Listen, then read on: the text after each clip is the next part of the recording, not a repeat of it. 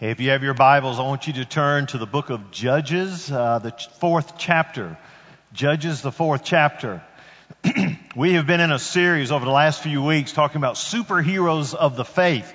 And where we get this from is from the passage in Hebrews chapter 11. It's a New Testament passage that talks about some of the great men and women of faith. And in the midst of this passage, you come to verse 32, and this is what he says. He says, "And what more shall I say? For time would fail me to tell of Gideon, Barak, Samson, Jephthah, of David and Samuel and the prophets, who through faith conquered kingdoms, enforced justice, obtained promises, stopped the mouths of lions, quenched the power of fire, escaped the edge of the sword, were made strong out of weakness, and became mighty in war, and put foreign armies to flight." Man, you read that stuff and these are the heroes of the faith. And so these are some of the heroes that we really don't talk too much about. So we want to take a look at some of these. And especially we were focusing in on verse 32 and we've talked about Gideon, and then we talked about Othniel and Ehud and some of the earlier judges. And so now all of a sudden we come to both two people, but we're going to focus on one. There's Deborah and Barak. And so with Deborah and Barak, they are the next in line of judges, which meant that during that time in Israel's history, they didn't have a king, but God would deliver up people that would help rule them. And what the people would do is they would be following God, and then all of a sudden they would begin to rebel against God. And once they rebelled against God, then God sent retribution. And when retribution came, then the people were oppressed for a number of years. Finally, they would repent and they'd call back to God. And then God would deliver up a judge, raise up a judge that would deliver his people. And there would be restoration and rest in the land. And throughout the book of Judges, this goes on and on and on. The people, after a time of rest, they rebel. Once they rebel, there's retribution. Once the retribution, then they repent. Then once they repent, then God comes, He restores, they have a time of rest, and then they go through it on and on and on. And so at this particular time, after a time of rest, the people began to rebel. And as the people rebel, then God lifts up an oppressor to come in. And it's found here in the second verse. And it says, "Then the Lord sold them into the hand of Jabin, king of Canaan, who reigned in Hazor. And the commander of his army was Sisera, who lived in Harosham Hagoyim." And so you begin to be introduced to a king, a Canaanite king. These guys are really pretty powerful. And he lived in an area called Hazor, but then his commander of the army is a guy named Sisera. And Sisera lives in another city, we'll just call it Double H. He lives in the Double H city over here. So they're beginning to let you know the oppression that is taking place. But look how severe it was. "Then the people of Israel cried out to the Lord for help, for he had 900 chariots of iron, and he oppressed the people of Israel cruelly for 20 years. So what happened was, the people were oppressed for 20 years, and a part of it was because of the military force. And they pointed out specifically that they had 900 iron chariots. Now, the Israelites didn't work with iron, so they didn't have anything like this. These guys had iron chariots, which meant they were made of iron fittings, they were strong, they were powerful. And when you think of a chariot, it's not like a tank. You know, today when we think of tanks would come in and they just knock over walls and blow through places. What chariots were, they were like a mobile killing platform. And that is that they would ride in the villages, and as people tried to escape, you couldn't escape. Well, the guy's got a horse, he's got a chariot, and he's either got a sword or he's got a bow and arrow, and they were just killing people left and right. It's a mobile killing platform. 900 of those. Keith, how many parking spots do we have at our church? Do you know? Gosh, I meant to call you that and ask you that earlier, but I thought, hey, you're getting ready to retire. I'll ask you right now. We've got a lot. We got close to 1,000 maybe, or yeah. So if you took up like every space here, you put a car everywhere on our lot, it'd be at least over 900 cars. So you think about that, that's chariots, iron chariots. And you take that force and you see it coming after you, that's a scary thing. And for 20 years, it scared them. They were oppressed. And Sisera was the leader of that. And so while they're oppressed, all of a sudden the people began to call up to God. And it says in verse 4, now Deborah, a prophetess, the wife of Lapidoth, was judging Israel at that time. She used to stand under the palm of Deborah between Ramah and Bethel in the hill country of Ephraim, and the people of Israel came up to her for judgment. She was Judge Judy, okay? Deborah she was a judge. And people would come to her and she would, deal with their cases. And she had a certain spot where she would sit, and she was very well respected. But also it says that she was a prophetess, which meant that she was one that would give the word of God to others. So they would come to her to get spiritual insight and also to get some judicial clarity. And it says in verse 6 that she sent and she summoned Barak, the son of Abinoam, from Kadesh Naphtali, and said to him, has not the Lord, the God of Israel, commanded you? Go gather your men at Mount Tabor, taking 10,000 from the people of Naphtali and the people of Zebulun, and I will draw out Sisera, the king of Jabin's army, to meet you by the river Kishon and his chariots and his troops, and I will give him into your hand. Now, for most of you, this makes absolutely no sense, because you have no idea where those places are. But I'm going to help you. All right, David, got a slide that we can put up over here so you can understand what this means. Now, I don't know how good you can see that map over here, but I'm just going to point. Oh, and we got a little one over here. Now, you see where it says Hazor right there? That's where the king lives. So the king lives in Hazor. Now, Sisera lives about right over here, all right? So he's over on this section. Well, Deborah, our judge, she's way down kind of in the choir, okay? She's way farther south. But the guy that she wants to talk to is a guy named Barak who lives right there, kind of near the Sea of Galilee, in that area called Naphtali, right in there. Now, he's kind of close to where the king is, so he's getting a lot of this oppression. But the two groups that are getting the most conflict are Naphtali and Zebulun. So what she said is, can you pull some people from those two tribes and let's meet at Mount Tabor, which is perfect because it's right in between the two right there, okay? It's like meeting in Columbus, Georgia or something. Okay, we're right there between Alabama and Georgia. So meet at Mount Tabor. Now, what's getting ready to happen, she says, is we've got a river that's going to be flowing around here, and God's going to take Sisera, and he's going to bring his armies over here, and then you guys are going to have a fight about right in there. Okay? Kind of right in that area. So, you see where we're at now? So we're bringing everybody together and says, I want you to bring about 10,000 folks, and God's going to deliver you, and we're going to be in great shape. You're going to win this great battle. So the man that she calls is a guy named Barak. Now, the word Barak, translated, means lightning. It also means like the flash of a sword. So some commentators have said that Barak's name means lightning flash. And if you were here with us a couple weeks ago when I introduced this, I don't know if your memory's that good, but I told you I took a personality test for superheroes, and they said that for me, my personality was Flash. So I really relate to this story, okay? He's like the Flash. He is lightning flash. This is Barak. That's what his name means. And she has summoned him and asked him to come because God has called him to deliver the people and to win this battle. This is not Deborah's opinion. This is the word of the Lord. And she says, these are how the things will work out because this is what God is saying to do. Now, when she calls him, in verse 7, Deborah says, and God says, I will draw out Sisera. I will draw out. It's a word that means to lure. I will lure him. I will bring him to you. And as I lure him over here, as I bring him out to you, I will give him into your hand. I'm going to bring him, his chariots, his troops, and I'm going to give him right there into your hand. Now, if you were Barak, you've been oppressed for 20 years. Apparently you're a warrior and a leader, otherwise they wouldn't have called you. Deborah calls you. You travel, you go to where she is, and she says, has not God commanded you to do this? This is what we call in business the assumptive close. Has not God commanded you to do this? So she's assuming that he knows that God has done this. She's not asking his opinion. She just says, has not God commanded you to go get 10,000 troops and to beat Sisera? His quiet time was not on the same par as her quiet time, because he in his mind is thinking, how in the world is this supposed to happen? I mean, Sisera is one bad dude.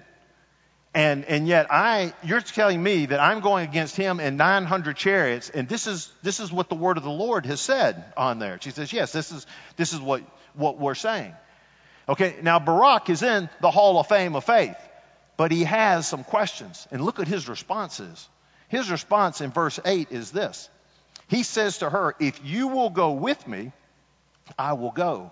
But if you will not go with me, I will not go. He said, okay, I'll put a little contingency on there. If you go with me, then I'll go. But if you don't go with me, I'm not going. You know, God didn't put that in his command. God said, you're the one that's going to go. His response is, I'm not going to go unless you go with me.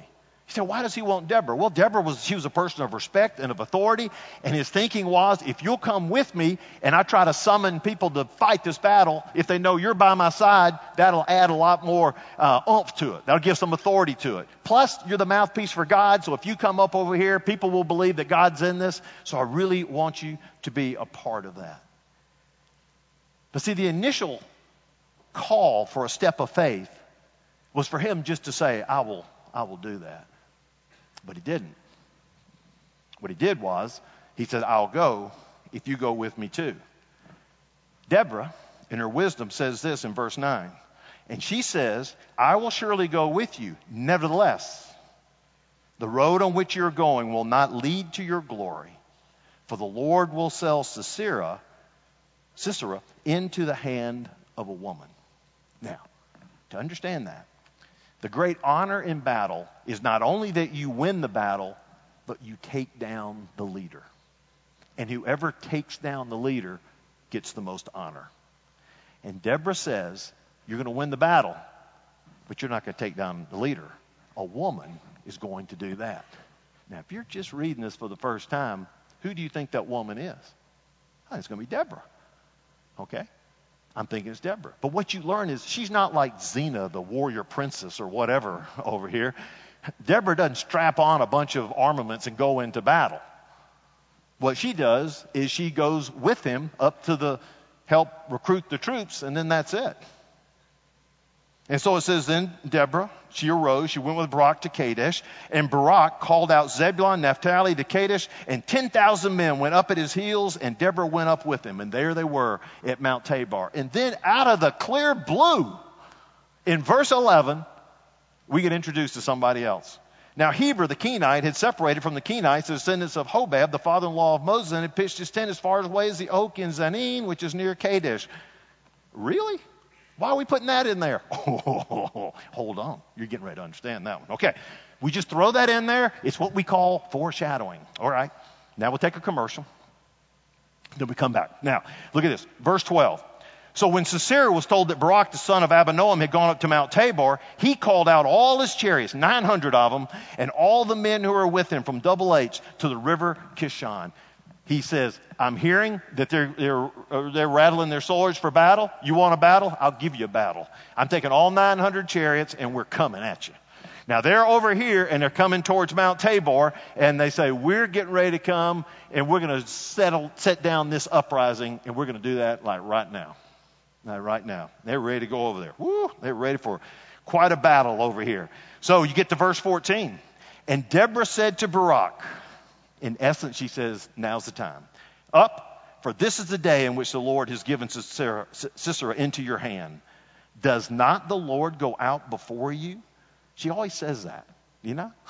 Has not the Lord commanded you? Does not the Lord already going to go out before you? Okay. So Barak went down from Mount Tabor with 10,000 men following him. Okay, military strategists, need your help over here.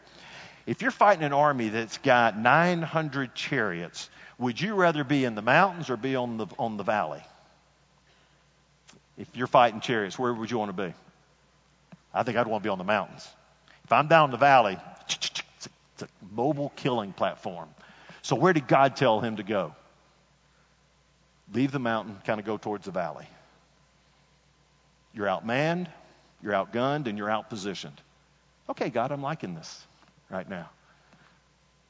But she says, Lord's going to be with you. This is what God has said. And many believed that as he started going down the mountain, that some of Sisera's troops may have tried to get through all the trees and all that stuff, and some of the battle could take place there, but still you had to deal with all these chariots. So how do you deal with all these chariots? Look what it says in verse 15. In verse 15 it says, "And the Lord routed Sisera and all his chariots and all his army before Barak by the edge of the sword. And Sisera got down from his chariot and he fled away on foot." Why? Why would you get out of your chariot and why would you flee? And how in the world did they win this battle? I got to jump you ahead a little bit. They win the battle. Just want to let you know that. And as soon as they won the battle, Deborah and Barak became Sonny and Cher, and they made a song. Okay? They wrote a song, and they sang a song together, and it's recorded in chapter 5. It says, "Then that day, Deborah and Barak, the son of Benoam, and on that day they sang the song." So they write a song, and they write a song about all the stuff that happened. And so a lot of the details that we don't get in chapter 4, we get in chapter 5. And let me just read you a little part of the song, starting in verse 19. And in verse 19 it says, "Then the kings came and they fought. Then fought the kings of Canaan at Tanakh by the waters of Megiddo. And they got no spoils of silver." Here's the reason. "From heaven the stars fought. From their courses they fought against Sisera. The torrent Kishon River swept them away. The ancient torrent, the torrent Kishon, march on my soul with might. And then loud beat the horses' hooves with the galloping of his steeds." What that says is God sent an incredible rain in this storm. And as it began to rain harder and harder, the river Kishon began to overflow. And as it overflowed, then this valley, which was so hardened for the chariots to ride on, all of a sudden became a bunch of muck and mire, and all the torrential rains came, and the chariots were worthless because they were stuck in the mud. The phrasing it uses for the horses and all them galloping, it's like a word of panic. And so everybody's panicking, and so the horses are panicking, and they're throwing riders, and they're breaking away from the chariots, and they're running all over the place. And then that's when kind of the slaughter took place. And Barak won the victory because what God had done is he had taken out all the chariots because he controlled the weather. However, Sisera, he escaped. And this is the guy you want to get. If you want to get the honor, you got to get Sisera. You got to get the guy that escaped. It says, "But Sisera fled away on foot to the tent of Jael, the wife of Heber the Kenite." Where do you remember seeing Heber the Kenite? Verse 11. They introduced Heber the Kenite. He's a guy who didn't like Israel. He kind of broke away, and he lived over there in an area kind of close to where Barak's from. And so he doesn't really like Israel. He broke away from him, but he's friendly to King Jabin. He is, but his wife, she's not really that crazy about him. And it says, "For there was peace between Jabin, the king of Hazor, and the house of Heber the Kenite. And Jael came out to meet Sisera, and she said to him, 'Turn aside, my lord, turn aside to me, do not be afraid.'" Now he's running for his life. You know he's getting tired, and she says, "This is a safe place of refuge, come on into my tent." So he turned aside to her into the tent, and she covered him with a rug. So she lay down, put a little blanket on you, make you feel comfortable.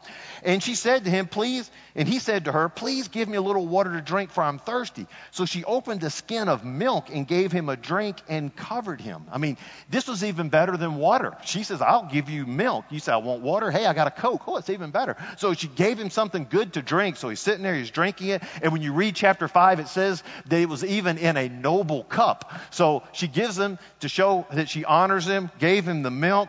And then he told her, "You stand at the opening of the tent, and if any man comes and asks you, 'Is anyone here?' you say no." She said, "Okay."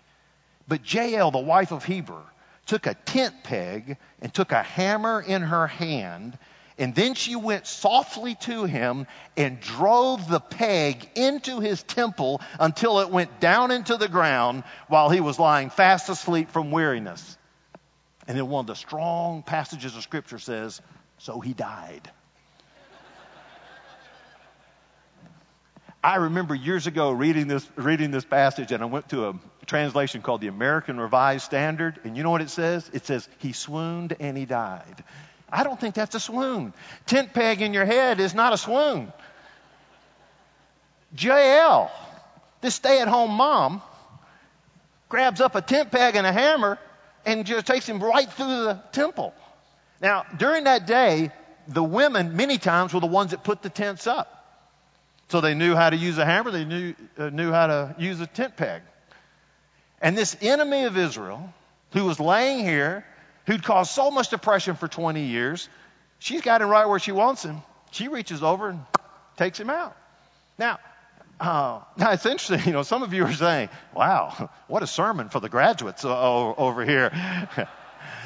Hey guys, just be glad I was gone last week. This was going to be my Mother's Day sermon.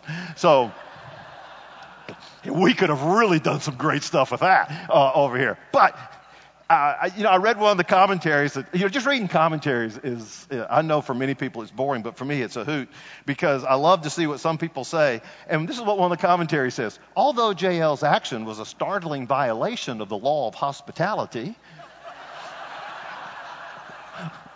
a startling violation of the law of hospitality?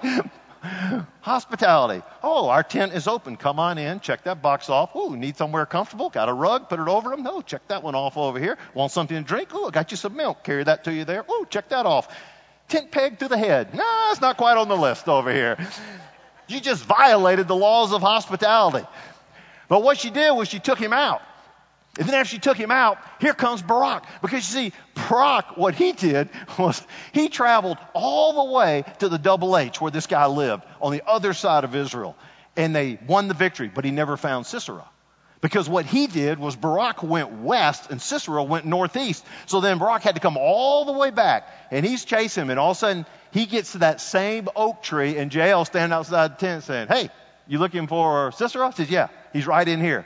He pulls his sword. He's ready. And he walks in. This guy's impaled on the ground right there. And she says, hey, here he is. You take him. He's yours. And who did the honor go to? The honor went to Jael. And she even gets mentioned in the song. Because she's the one that took out Sisera. So the battle was won, but the great honor went to Jael. So you've heard this story and you're looking at yourself saying, okay, now how does this relate to me over here as superhero of faith? How does this relate to me as a student that's just graduated from high school, getting ready to go off to college to the next step? Let me tell you how this relates to all of us. Are you ready? There's a few points here I want to share with you. Number one, at times God commands you to do the improbable. At times, God commands you to do the improbable. And I'm focusing on Barak and not on Jael, okay? I'm not saying God's going to tell you to go take tent pegs and go through people's temples. But I'm telling you that he may call you to do the improbable just as what he did with Barak. When Deborah contacted him, she says, God has commanded you to step up and to attack Sisera and remove this man who has been oppressing us. You will be outmanned, outgunned, outpositioned, but this is what God's asking you to do. And I want to tell you, as a believer in Christ, there will be times in your life that God will ask you to do the improbable. If you look close at this passage, he didn't ask, he commanded. It wasn't a suggestion, it was a command. And there are going to be some times for you during these years of college that God's going to command you to do the improbable. Now, a lot of people are putting a lot of hooey in your brains saying that, college is just about 4 years, 5 years, some 6 years of where you're just going to go out, going to have fun, kind of discover yourself and get away from your spiritual roots. And then you come back and you get married and you have kids and then you come back to church. There's the only thing wrong with that, and that's just that it's wrong. And there's nothing in Scripture that says, hey, take a little sabbatical from the faith. What Scripture says is that when you move from one chapter to the next chapter, it's the same God who got you to this part is the same God that's going to be leading you during these next years as to wherever you are. And it is the same God that is saying, I will ask you and command you to do some things that you may seem to be improbable. Listen, I should tell you, as a college student, you can have such a lasting impact on people's lives that will blow you away. You think you've impacted people's lives in high school? To me, it pales in comparison to what you can do in college. There are people in this congregation that can stand up and they can tell you by verse, verbatim, individuals who touched their life in college that still carry an impact today. You can do the same thing from a spiritual standpoint. And for all of us here, whatever chapter we are in our life, God is going to command us to do some things that are improbable. And one of the things he commands us to do, which is what I said in the prayer, is that we are to be a light in a dark world. And when it says we're to be a light, what it means is that we are to be a reflection. We are to reflect the light of Christ. You are not to radiate the light of Christ just by showing up. You radiate and reflect the light of Christ by spending time with him and being filled with his Holy Spirit. And his Holy Spirit covers you, then you will be this incredible radiating light. And you see, if you're not growing, you won't be glowing. And so if you're not going to grow in your Christian life, then you won't be glowing in your Christian life. And this is the same whether you're at home, whether you're in your job, whether you're in your neighborhood. We need to be growing in our walk with Christ. And so what's going to happen is that God is going to give us these opportunities. There was a statement by Mark Wilcox in one of the commentaries that jumped out at me. It says this: our great enemy, whom we cannot see, desires to destroy us with iron chariots, which we can see. Our great enemy, Satan, desires to destroy us. And we can't see Satan. But yet we can see his iron chariots that he puts out there that can destroy us. And what those iron chariots are, those are things in our lives that cause us to question the things of God, that cause us to feel oppressed, that cause us to back off of any challenge. Because when we look, we see that iron chariot and we go, gosh, no, I can't do that. And for 20 years, the people were oppressed because they had 900 iron chariots. They had 900 iron chariots. And there are things in our lives that when someone throws a challenge out to you and say, take that step of faith for God, we go, nah, I can't. I got that. It's that whatever that is out there. Whatever that charity, whatever that is that causes me fear, whatever that is that says, no, I just got that either that low self-esteem or I've got this going or that going. Some things that I've got that I just can't get past that. Man, Satan's going to throw those things up. And the same ones that he burdened you with in high school, guess what? When you get to college, those iron chariots are parked right out there in the parking lot. And he's going to try to keep you from doing the things that God desires for you to do. They oppress people, and they're oppressing people today. Iron chariot. So what are you supposed to do? When God gives you this command to do something improbable, what should you do? I'm going to give you some things, and they rhyme, so maybe it'll stay with you. Are you ready? Number one, always be prepared. Always be prepared. This is where the first thing jumps out at me when I look at this story. Here's Barak. For 20 years they've been oppressed. He's sitting over there. He's been a warrior. He's been a leader. 20 years they've been oppressed. I could just let myself go. Nothing's going to change. It's been bad for 20 years. All of a sudden, he gets a phone call. He gets it from Deborah, and she says, you need to come right now because God has commanded you to draw up 10,000 people, and we've got to go fight the battle. She didn't give him 6 months to get in shape. She didn't say you got 6 months to get in fighting shape. She didn't say you got 6 months to clean up your reputation. She didn't say you got 6 months to build your integrity and to be able to hear and build those bridges on people that you have wronged. She said, I need you right now. This is when it is. It's right now. And can I say to both the students and to all of us here, this is why it's so important to have a daily walk with God, because there'll be times when it'll come up to where God says, now is the time. Now is the time. And he says, I need you to step up right now. You need to be prepared. You can't sit there and say, well, that's really a good idea, God, but I'm just not in spiritual shape to do that. I'm not in physical shape to do that. I'm not in a mental, emotional state to do that. He says, be prepared. And Barak was prepared. The first thing it says is that he was prepared. But the second thing is it's okay to be scared. We talk about superheroes of the faith. Now, you guys, have any of y'all watched superheroes on TV or read superhero comic books? Even superheroes there get scared. There's some things where they get a little scared. And superheroes of the faith, just read through all these people in the Bible. In God's Word, they always bring out the great things, but then they also bring out the difficult things about people and their flaws. And for Barak, he made the Hall of Fame of faith. But he was scared. Wouldn't you be? I mean, Sisera, he's bad. He's bad. You know, it's like Jim Croce's song. You know, you don't tug on Superman's cape, you don't spit in the wind, you don't pull the mask off the old Lone Ranger, you don't mess around with Sisera. And, I mean, nobody wanted to mess with this man. And he's got 900 iron chariots. And if you were writing this story and you were going to make the Hall of Fame man Barak, and you had Deborah contact him and he stepped into her presence and she says, has not God commanded you to get 10,000 men, go to Mount Tabor, and that he's going to draw Sisera to you and you're going to win this battle? You would have expected a Rudy answer, wouldn't you? And the Rudy answer was, when Rudy was standing in the tunnel getting ready to go out there to play that game that he dreamed about, all of a sudden this guy grabs him by the face mask and says, are you ready for this? He says, I've been ready for this all my life. I'm waiting for Barak to say, I'm looking for that in the passage. I'm waiting for him to say, I've been ready for this all my life. I've been waiting for this for 20 years. I'm ready to go. You know what he said? Unless you go with me, I ain't going to go. I want a woman to come with me. And I think that your respect and authority is going to be a big help.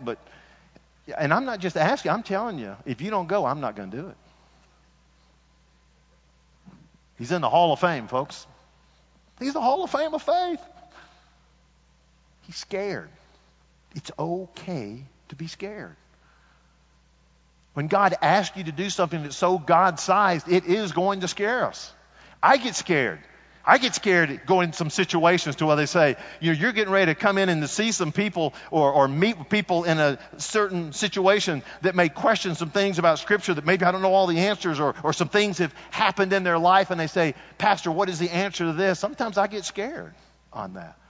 Sometimes when I go into gatherings, I get a little scared about exactly what am I going to say? Am I going to say it just right? And Lord, you've asked me to do this and I'm just dependent on you. Yeah, we get scared. And that's okay. Always be prepared. It's okay to be scared. Just don't let your fear be a snare. Just don't let your fear be a snare. What I mean by that is whatever this fear is that you have, don't let it become a trap to where it embraces and encompasses you and keeps you from doing what God wants you to do. I don't think God's intimidated by saying, this is kind of scary, Lord. I think God would come back and say, I know it's a God-sized assignment, but I want you to depend on me. And you see, if Deborah went, her presence would have been a help. She would help him with the respect and authority. However, God did not say that Barak needed anything else. He just says you're to depend on the hand of the Lord. And how tragic it would have been if she had said, no, I'm not going to do that. I can't work that into my schedule. Then Barak probably would have said, we're not going to do it. And the people would have continued to be oppressed. When God wants to use you, you must be willing, even if you don't feel adequate for the task, or maybe what you've done in the past, or your limited gifting, or your inhibitions, you need to go forward and say, God, I will do this. Don't dwell on your inadequacies and don't be overwhelmed by your obstacles. Remember, God is greater than your difficulties. And whenever a challenge comes, our first response is usually to get a little bit scared, and then we begin to look for excuses, and we let those fears overwhelm us, and we don't do anything great for God. And there's a lot out there that God wants us to do. And you look at how dark our world is today, I think a lot of that darkness is because we've really not done anything great for Him. There's a lot of great things God wants us to do, and we're just not doing it. We're not stepping up. We're not willing to take that step of faith. We're too fearful. And it's become a snare. And that's the end of the conversation right there. But listen, if you'll always be prepared, it's okay to be scared. Just don't let your fear be a snare. And why is that? Because the Lord goes before you. Constantly be aware. The Lord goes before you. Constantly be aware. Always, always, always know that the Lord has already gone before you. And that's exactly what Deborah said to him. Do you not know the Lord has already gone before you? When it was time to get up and do the fight, when they had 10,000 men and they're at Mount Tabor, and they said, you ready, guys? You ready to make this happen? Deborah says, let me just give you a word of a reminder. She says, the Lord has given Sisera into your hand. Does not the Lord go before you? No question who is in charge of this battle.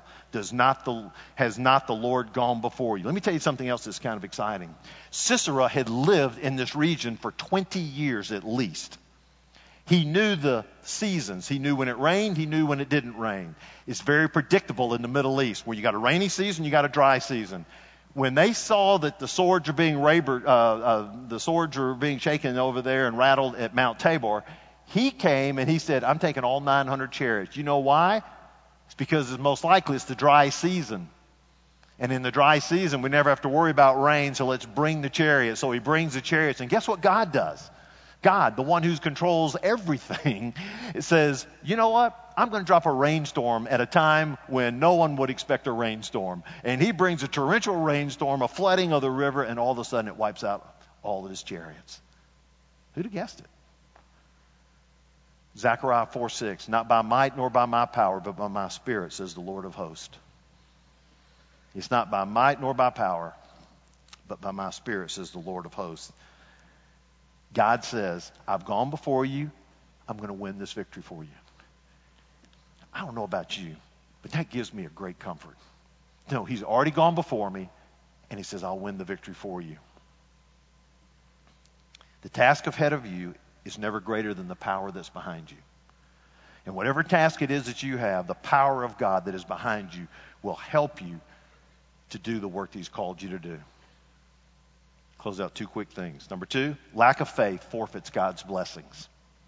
That's a true lesson out of this passage. Lack of faith forfeits God's blessings. God wanted to bless him. You're going to get the honor of winning the battle, and you'll get the honor of taking out the captain of the forces. But you lost that. Yes, we won the battle. That's good.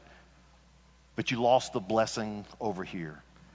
God in his goodness is constantly looking for opportunities to give good gifts to men and women, yet because of their lack of faith, they forfeit these blessings that God desires to give to them. I don't know. I don't know what's going to be like in heaven as the different people say, you know, what will we talk about from our past lives or whatever, but you know, a part of me thinks, what if when I got there, God begins to open up this room and he says, now here's all the blessings that I had for you, Danny. And these are the things that I had for you while you were there on earth that you forfeited because you just didn't have the faith to do it. I laid it out to you, but you decided not to do that. You decided it was too difficult. You decided it wasn't worth the hassle. It wasn't worth the risk. And he said, I just want to show you what you had over there. Can you possibly imagine? And I'm not talking about financial blessings. I'm talking about an opportunity to impact this life and this life and this life and this life and help this situation and help these people over here and to do this. He says, all of these things you had, he says, but you know, we kind of lost that. Lack of faith forfeits God's blessings. And the very last thing is, bold faith blesses others. Bold faith blesses others. One of the great things about this particular story, we focused on Deborah and Barak, okay? God's mouthpiece calls Barak. He's the warrior. He leads them. They win this great victory. And if you come to chapter 5, verse 31, the very last verse says this, and the land had rest for 40 years. The land had rest for 40 years. Why did the land have rest for 40 years?